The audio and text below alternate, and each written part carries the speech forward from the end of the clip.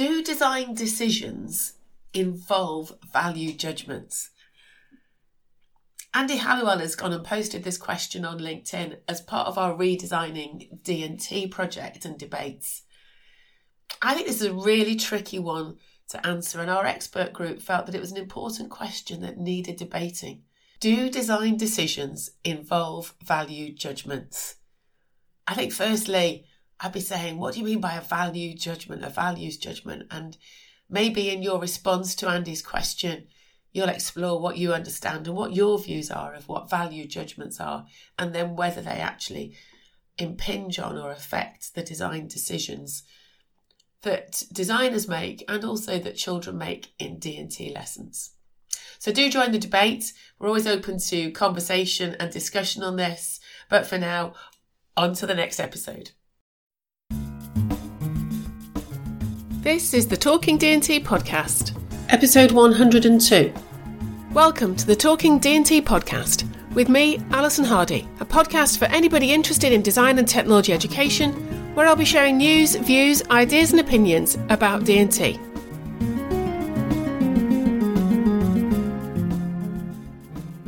I might have mentioned it in a recent podcast or in the last couple of months that I've submitted the manuscript for the Debates in Design and Technology second edition book.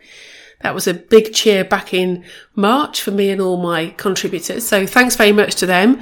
It's been great fun working with a different group of people, some of the same from the Learning to Teach book, but some new people that I'd not met before. And so that's been really exciting that those 16 chapters are now in. And some of those chapters are kind of controversial topics. And hopefully when people get hold of the book, which should be out later in the year, I'm still waiting to hear from Routledge about when that will be, that it will cause some debate and people might disagree with the opinions that the contributors make in the book. I've shared, if you sign up for my newsletter, a link to the abstracts for the book, but I'll put in the show notes for this episode a link to the table of contents so you can see all the headings and who the authors are for the different chapters. It's been good fun to put it together. I've risen to a challenge that I had from Rose Sinclair about looking at the diversity of the authors and making the chapters more inclusive. So this time there are more international authors from an edition 1. Things have moved and changed since edition 1 that was done by Gwyneth Owen Jackson, and which I had the privilege of being part of that book, and it was great to work with Gwyneth and learn from that experience of being edited by a fantastic editor such as Gwyneth. But that book was published quite a few years ago now.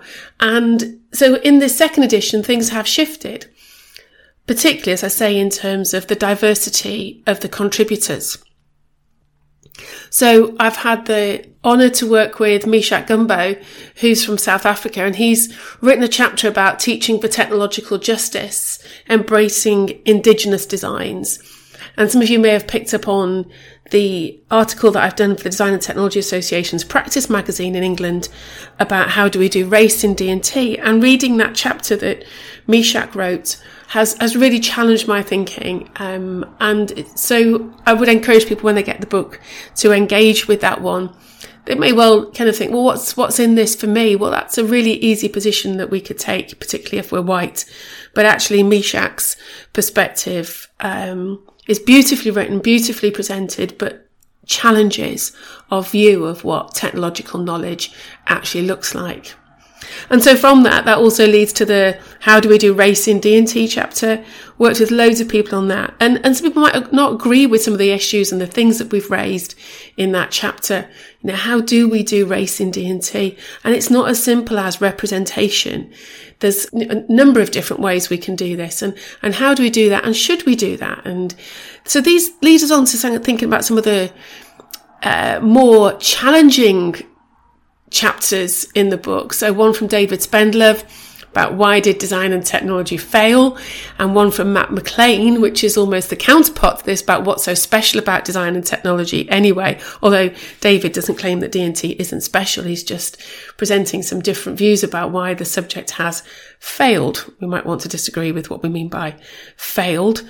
And I know there's an awful lot of work happening in England at the moment to challenge some of the position that design and technology has found itself in, to kind of work on justifying why design and technology is an important subject as part of a general education for all children. I think that's where Matt's chapter comes in. And so the reason I'm talking about these chapters is because, well, for two reasons. Is one, I'm starting to think ahead about the book coming out. So, the usual self-promotion here about getting the book out. But let's be clear, I'm not going to get rich on the royalties from any of these books that we're publishing. But it's just to say that it is good to get these books out and to get these different viewpoints out. But actually, how does the debate happen beyond the book? People will read these. Now, I know they're on reading lists in universities. I was very excited to see when I went to the University of Limerick last week to work with colleagues there that the Debates in Design and Technology book was on the reading list and on the bookshelf of colleagues that I worked with there. So that made me feel great. So when I go back next year, I'll make sure I take some of the second edition. But that's one place for it to be. And kind of it's natural that when you're studying to become a design and technology teacher, you read. There is a myth among some publishers, not Routledge, the mainstream ones, that design and technology teachers don't read. I've heard that has been said to some authors. I don't think that's true. We may not necessarily have it as normal in our culture. And I won't mention any of my colleagues in the University of Limerick who told me they don't read any fiction books. But it's one thing to read a chapter in a book that presents potentially a different view to you about an aspect of design and technology. But who do you talk to that about? And as I said, if you're in university or on a teacher training course and it's on the reading list, and it's kind of a natural thing to be doing. You need to do that to have that critical thinking. But where does that happen outside? It's great with Claire Vickery's D&T book club that she started in England. And I know that that's had a very positive response from many D&T teachers. But also it's thinking, wider than that. And as building on the work of people like Claire, how do we kind of keep these debates going?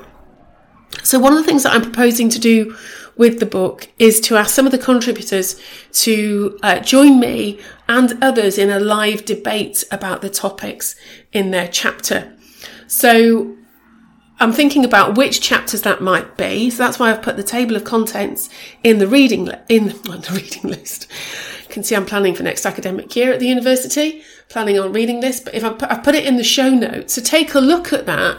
And I'd be really interested to hear via social media or an email about which chapter you would want to be involved in a debate in, or what you'd want to hear a debate in. What I'm thinking of playing around with is myself, the contributors, and maybe somebody with a different view, as hosting a live debate, recording it for a podcast, and that people could be in the audience and chip in questions and contribute to that debate.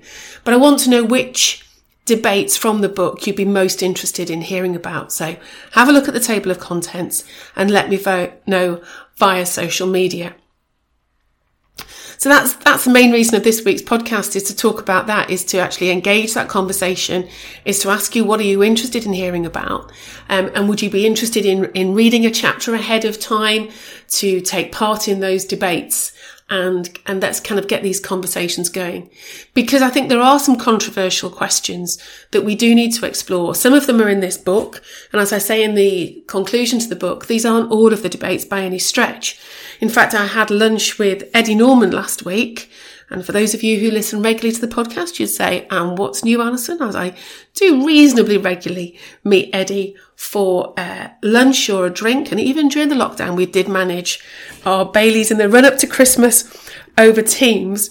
But anyway, we had a meet up last week. It was really great to do that. We did that in Uppingham, chatted over lunch and chatted over what some of the questions are that we need to debate around the subject. And as I said, some of them are in book, but there are more. And actually, just over lunch, I'm just looking at my notes, we came up with 21 controversial questions that we need to debate about design and technology. And I'm going to put a podcast in a couple of weeks out in a couple of weeks about these different questions and asking you to then think about what other controversial questions do we need to talk about in D&T. So that's two things for you to think about. Is number one, in the new debates book, which chapters do you want to be involved in a debate with or hear a debate about? And secondly, what are the questions that we still need to debate and talk about in design and technology to reach some consensus? What are the big issues that we need to get out there? So that's just some food for thought for you. Getting involved in a conversation, and let's ask some difficult questions to kind of move the subject forward, as it should be, because it does what it says on the tin. It's about design and technology. So let's apply some of our designerly thinking and take some of our design approach to resolving some of these questions and exploring some of these questions about what makes design and technology the subject that it is. So as usual, thanks ever so much for listening. You can find me in all the usual places on social media, either as Alison Hardy or Hardy_Alison. You can find me via my website, dralisonhardy.com.